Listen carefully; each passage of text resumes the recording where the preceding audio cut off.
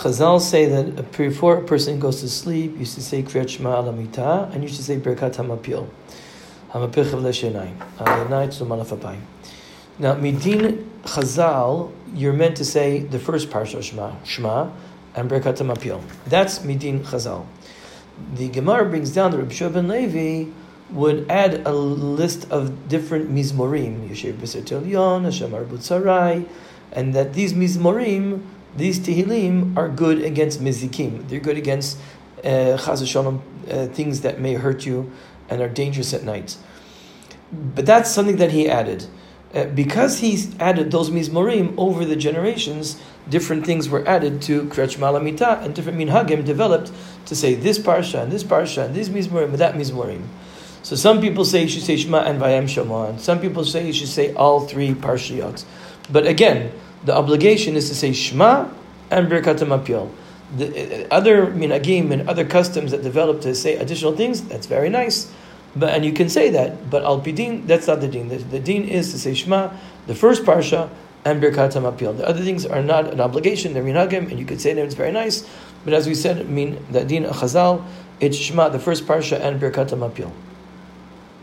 Some people say Shema first and then Hamapil. According to the Mekubalim, you should say Hamapil first and then Shema.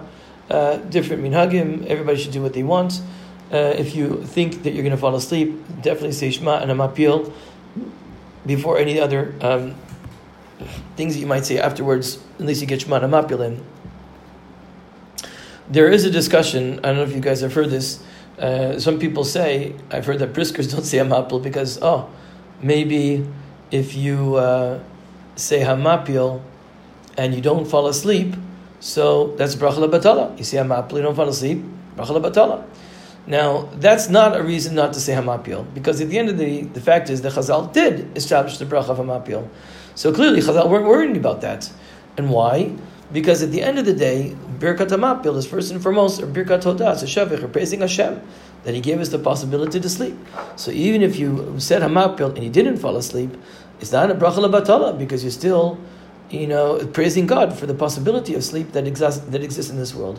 Lechatchila, of course, therefore you say Hamapil if you're planning to sleep. If you're not planning to sleep that night, for instance, you're all going on an all-night tiyul, obviously you will not say Hamapil.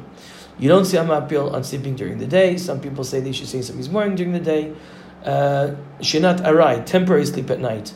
You don't say Hamapil, you only say Hamapil if you're planning to sleep through the night. The minute you're planning to sleep for a half an hour on your bed, that's Shinat Keva, you would have to say Hamapil. If you go to sleep during the night and you said Hamapil, and then you wake up and you do a bunch of errands, I don't know, you go on Shmira if you're a Chayal, you go clean the kitchen because you woke up and you couldn't sleep, whatever it is. Then you go back to sleep, you don't say Hamapil again. Hamapil is something you say only once a night. If you fell asleep in your bed and you didn't say Hamapil, you just exhausted out of your brains, and then you woke up in the middle of the night and you continue to continue sleeping, say Hamapil at that time before you go to sleep the second time.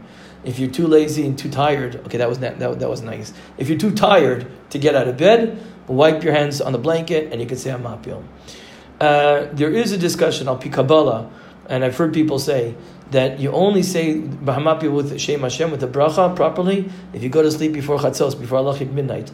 But if you're going to sleep after halachic midnight, after Chatzos, you don't say Hamapil. So some people do that.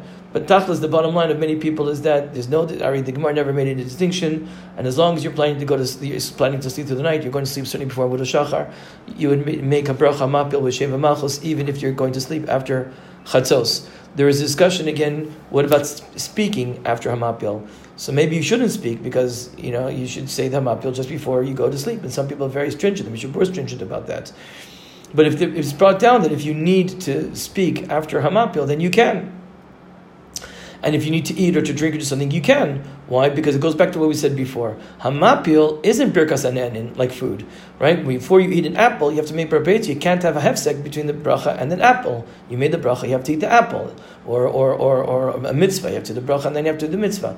It's a birchas shavach, like we said, shavach v'hodah. You're praising about the possibility because Baruch Hu created for sleep in this world. So therefore, it's not as if the mapil has to be absolutely juxtaposed, actually just before the sleeping. Lechatchila, of course, you should say a mapil and then go to sleep. But if you have to speak, then you can speak. The truth is, I was looking for it. I remember seeing years ago, I don't remember where I saw it, that a husband and wife, if they want to talk before they go to sleep, then that's considered a tzarech. But I can't find it again right now. If I find it, I'll let you guys know where it is. But I remember seeing it somewhere. I don't think I entirely made that up.